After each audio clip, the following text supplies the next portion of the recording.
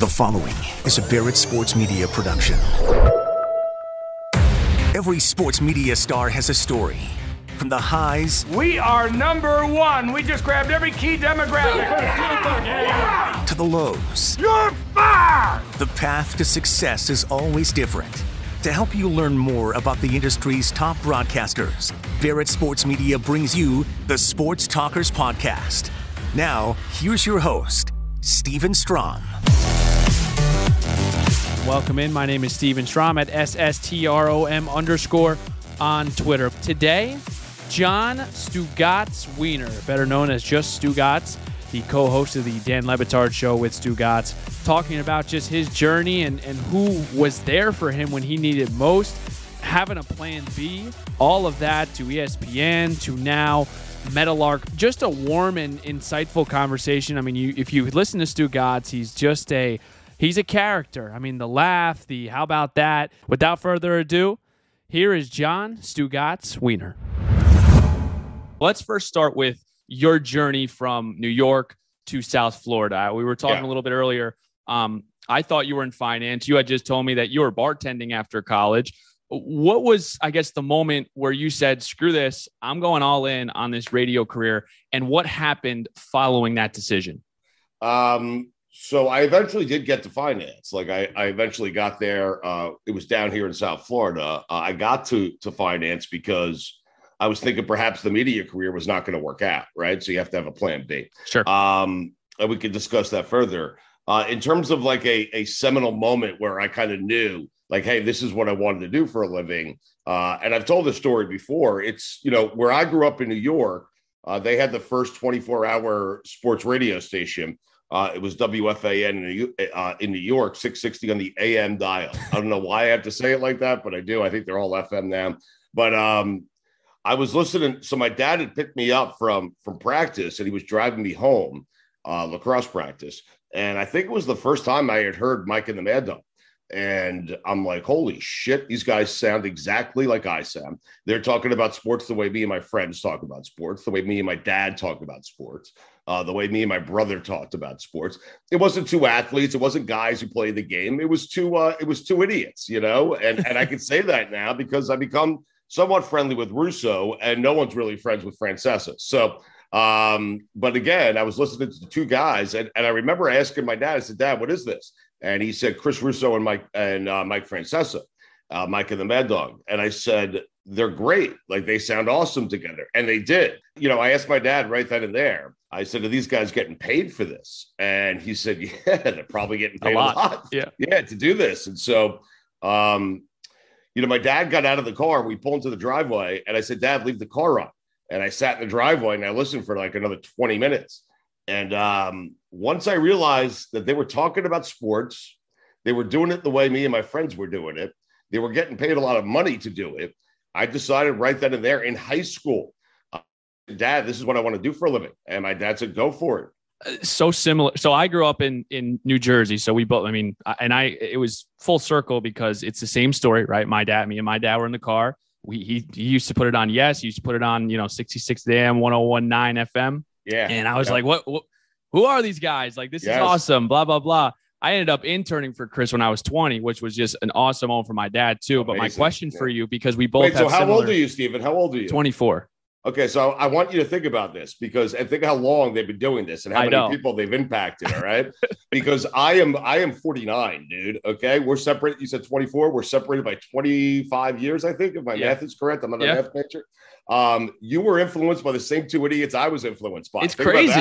It's crazy. The impact is wild, but it's just funny to hear, it's your dad and it's my dad too. What is it about local sports radio that kind of brings a father and son together? It's interesting because we have these arguments at our dinner table. We have these arguments. We compare generations with our dad. We like having these conversations. We like having these arguments in a way that feels like, okay, we can both be right. We can both be wrong. We're going to laugh at each other at the end of the day, because what the beauty between Mike and Chris was, Mike was laughing at Chris. I mean, he was, but in a way that was respectful. Like they knew they were doing a good show. I think what drew me to local sports, it's the teams that you love, right? I just think, talking about the teams that you love in a way that you talk about it with your friends or with your dad, is really what draws us to local sports radio. I never really wanted to do national.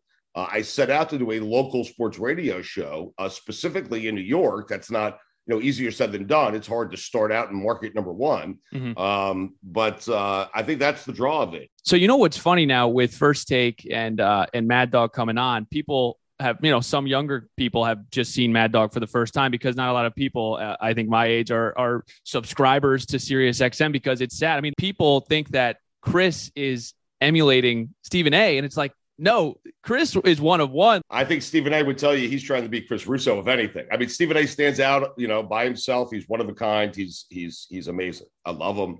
He's fantastic. But we all gained a little, we all learned a little something from Mike and Chris. What we decided with our show was to make it a little bit more lighthearted, but the building blocks of Mike and Chris are there, with Dan kind of having that Francesa role and all the credibility and everything that comes with that. And me having the Russo role that just let it fly, That's it. If you have never heard Chris Russo, then of course you would think what it is that you just described, that he's emulating Stephen A. Smith. No, it's the other way around. We're all emulating that if they were to do a good show. But Chris Russo has been doing it.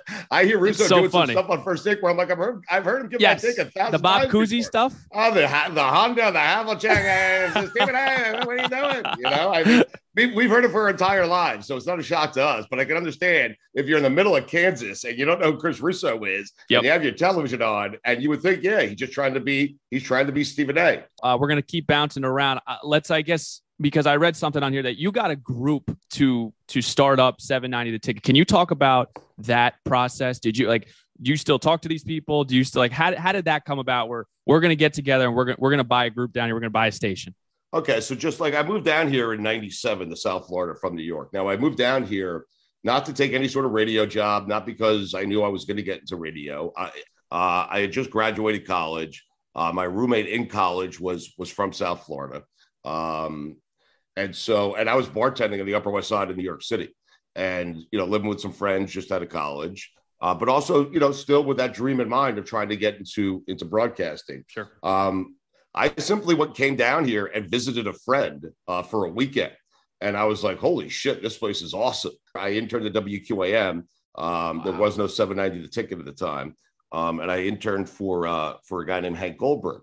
And a couple of years went by and there was no job to offer me. And I got now I'm doing this simultaneously while working for the Dolphins and the Marlins. So I was down here, working in their ticket and sales office, 97 for the first Marlins World Series. And I met Boog Shambi, who got me, John Shambi, who now is the voice of the Cubs, but did Sunday Night Baseball forever, was part of our lineup at 790 The Ticket for a while.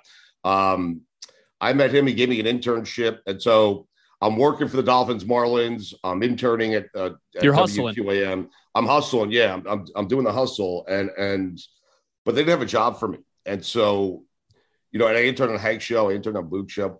So 2 years go by, I didn't have a job, and I'm starting to think, I got to start making some money, like real money. Like, how old are you at this time? 25, 24? 25, 26, somewhere in that range. Sure. So I took a job with the Knicks and the Rangers, and I went back to New York for a year. Wow, and I spent that, making good money. And you would think dream job, but it wasn't. Wasn't in the I told you earlier what I wanted to get into. Right? Sure. Yeah. It was in sales. And, but I enjoyed it. But I also spent the entire year, I'm sitting in traffic trying to get 3 blocks, and it's taking me 45 minutes. And I'm like, what the f*** am I? And it's snowing. And I'm like, what the f*** did I come back here for in the first place? But then a funny thing happened about a year into it. I get a call from Josh Darrow, who was the program director at WQAM at the time. He was also the program director when I was interning there. And he said, hey, I got some exciting news for you. And I said, what? He said, Hank Goldberg's executive producers moved on. You made such an impression on Hank, he'd like to hire you to be the executive producer. And I was like, okay, that is exciting news. What's it pay? He goes, here's for the news that's not that exciting. And I'm like, what's it pay, dude? He's like $4.50 an hour. And I'm like, done. That's how quick because I knew this was my foot in the door. You have to go through this part of it. It's the weeding out process kind of thing. They're going to not pay, and then you got to get through. You're going to talk about it, but talk about the importance of that, because that's got to be really frustrating. I mean, it's frustrating for a lot of younger broadcasters that are excited to get into this industry. You get to the point of, I'm going to intern, I'm going to do it. It's like, what? $4.50? How am I supposed to do this? I got to be honest, and apologies for my dog. So $4.50 an hour. And so I said, Josh, I'm going to take it, but just give me a minute. So I called my mom and dad. I've said this before. Without my dad and my mom giving me the financial flexibility to pursue my dream, there's no way I make it. There's just no way. Like, they gave me what you need most in this business is, unless you hit it big, just right off the bat, you need time. You need time, right? Mm-hmm. Because those jobs just don't, well, they didn't pay a lot when I was growing up. They pay more now. And they should, because they're important positions. And so I called Josh back, maybe an hour. I talked to my mom and dad. They were like, listen, we got you. Go do it. This is your foot in the door. This is what you wanted. And at the time, Hank, there was just this big feature in Sports Illustrated. Sports Illustrated. Now, at the time, I don't even know if you know what that is. It was a weekly publication, a weekly magazine. You're shaking your head. Yes, but most people don't. Your age and younger, they usually don't. It would arrive at your door once a week. You would check out who's on the cover. It was a big deal. They did a whole spread on local sports radio, and they named like the 15 or 20 biggest shows in the country, and Hank was one of them. And so I knew to be an executive producer of a show like this was a major, major step for me. And so I moved back down here with a smile on my face, $4.50 an hour, didn't care. Took the job with Hank, and had I not taken that job, I wouldn't be sitting here talking to you. And so just to advance that conversation forward, and to answer your question here with 790, I arrived at a point as I'm producing Hank's show, I'm saying, you started to notice a couple of things. And I always really paid attention to the business side of the industry. You started to notice that sports radio had blown up in such a way that you were starting to see two stations in major markets, right? Like, there was audience, and there was obviously an economy for two stations in a lot of markets. And so I'm just like, as that started to happen, I'm thinking to myself, hey, there's got to be a younger alternative down here, because QAM was very old, very white, a lot of, old school type stuff. And I'm like, there's got to be an opportunity for a younger, hipper sports radio station down here. But is there enough audience down here to keep two afloat? Is there enough business down here to keep two afloat? And so I started at least thinking about it, putting down the blueprint of what it would look like or feel like to me. And luckily, I had two friends who were currently doing something similar in Atlanta, Andrew Saltzman and Steak Shapiro with 790 The Zone, where they didn't own the station, but they leased the station. So they had what was called a 24-hour LMA. They control the programming, they control the station. They just never owned the station. And my dog, he loves this part of the story. And so what happened was, I just started putting a business plan together, and I found some guys who were pretty influential down here. One guy in particular, Joel Feinberg, who ended up being the owner of 790 when we put it together. But I found, him and three other guys. One had a PR background, one had a marketing background.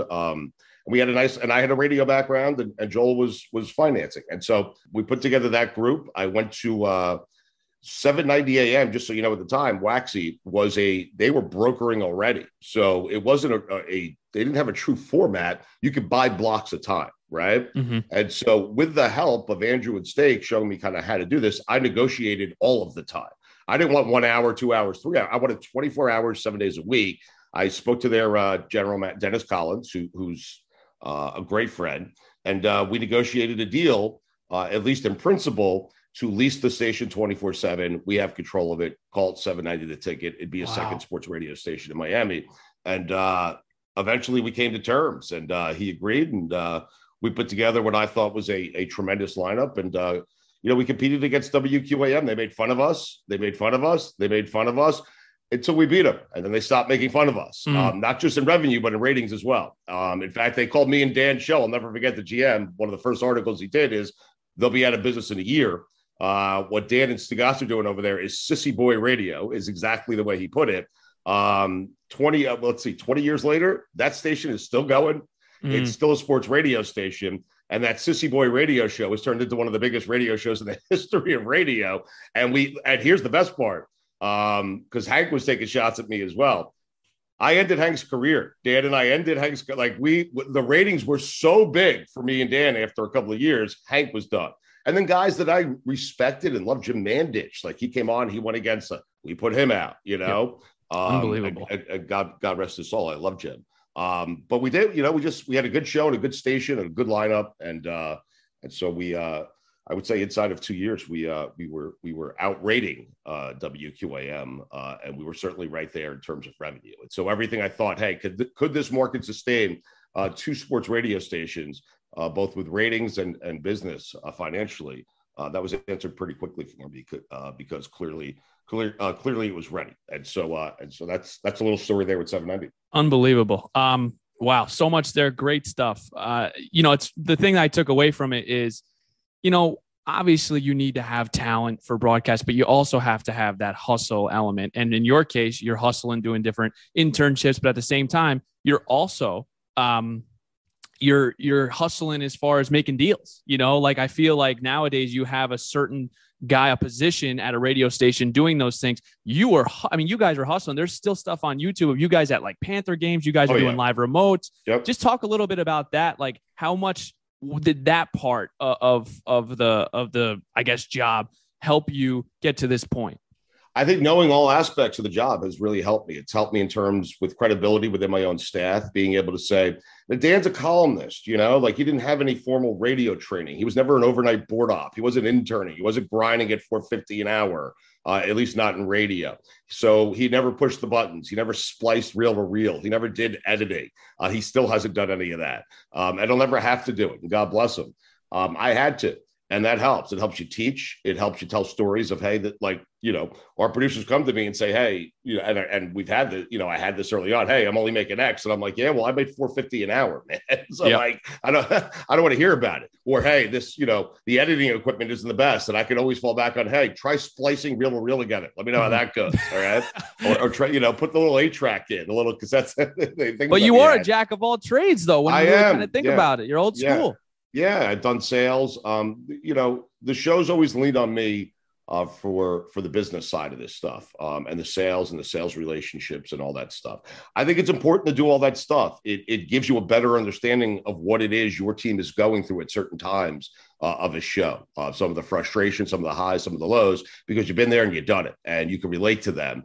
And relatability is not only with your staff, but with your audience is kind of what my whole career has been about. And so, those days were invaluable to me. Yep. Those experiences were invaluable to me.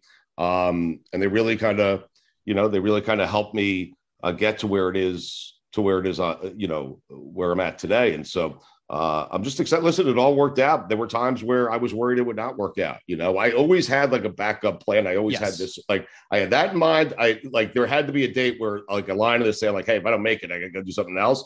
Because what I always had in the back of my head was I didn't want mom and dad to have to float me for too long. Like it's not fair to them. Yep. And plus, I wanted to make my own money. I wanted to do my own stuff. And so, but all of those days, the climb of the producing climb up to my own show was probably the most invaluable experience that I've had. 100%. Stugotz with us. Two more quick ones with him. So here's the one. I mean, there's a couple of things that kind of worry me about this industry. One of them is almost the burnout factor.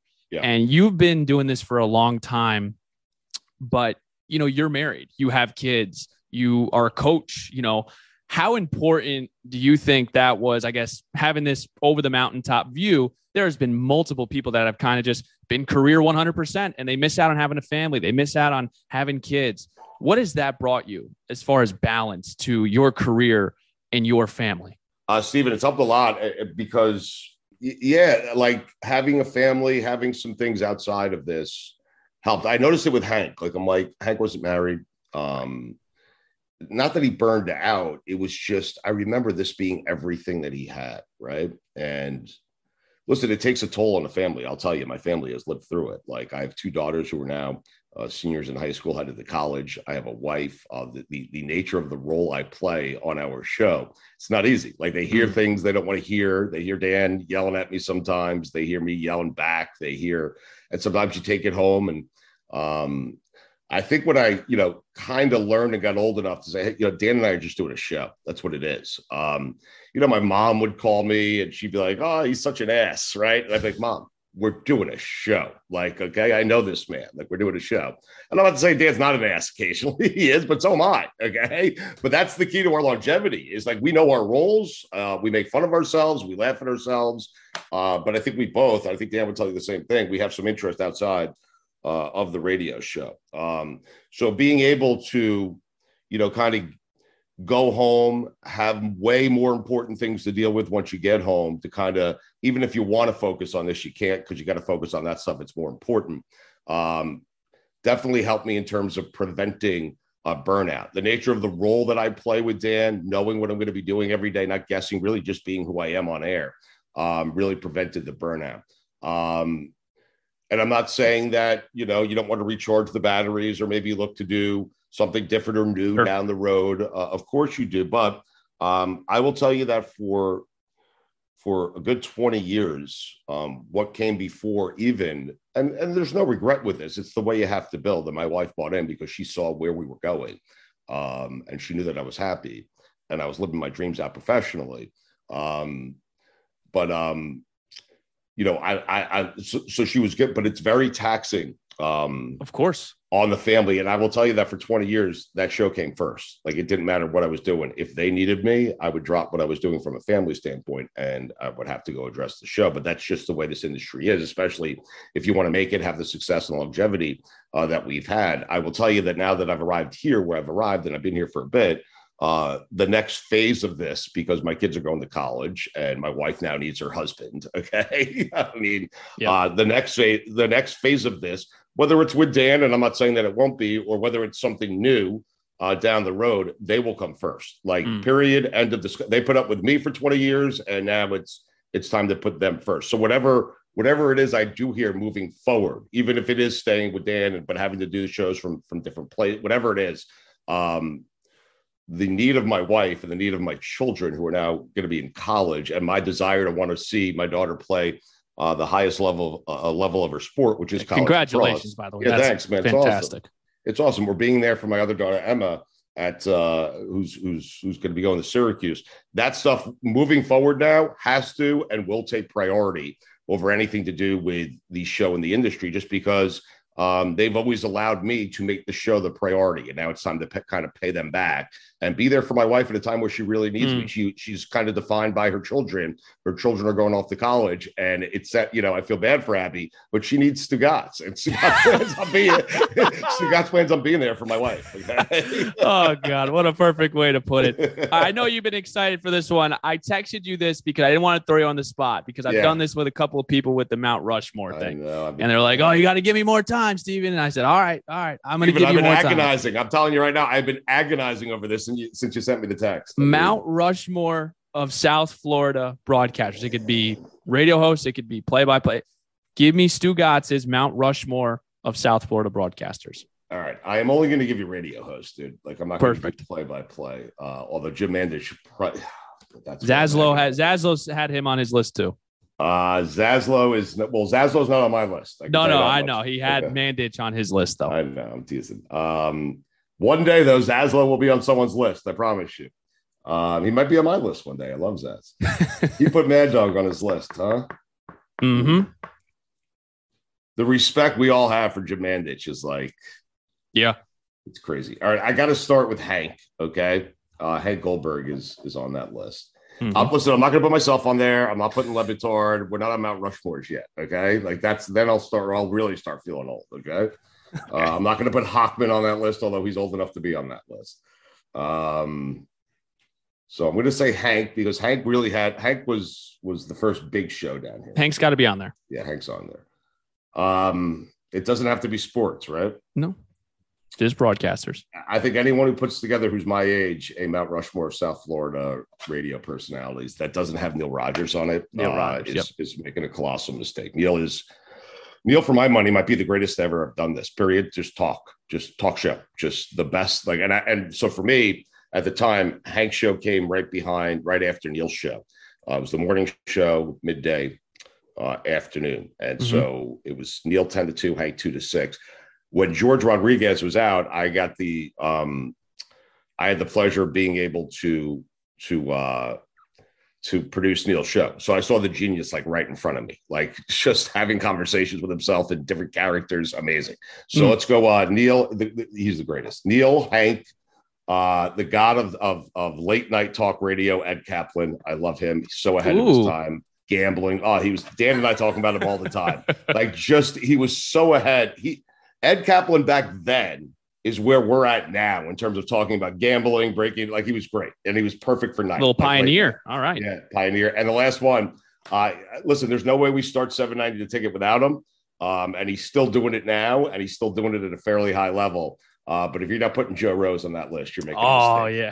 So I'm going Big Dog. I'm going Neil. I'm going Hank. I'm going Ed Kaplan. Fantastic. And my apologies to Ken Malden, who's the greatest update anchor I've ever heard. So, and Phil Shane too, both legends. I mean, and Mandich. I mean, those are the three people I have some major regret leaving off this list. So, John, I can't thank you enough for joining me. This was a fantastic spot. Man. Keep up the great work. It was great meeting you.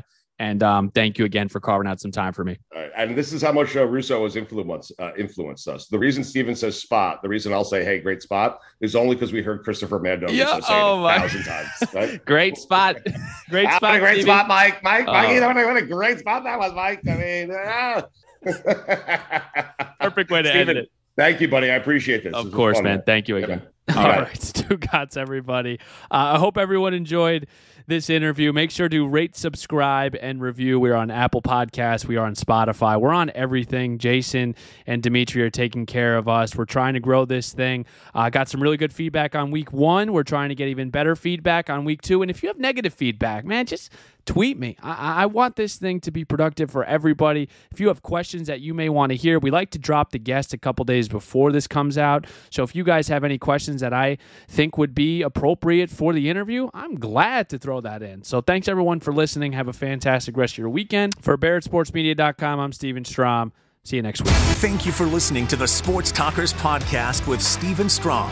A reminder that each episode can be found on iTunes, Spotify, and most podcasting platforms.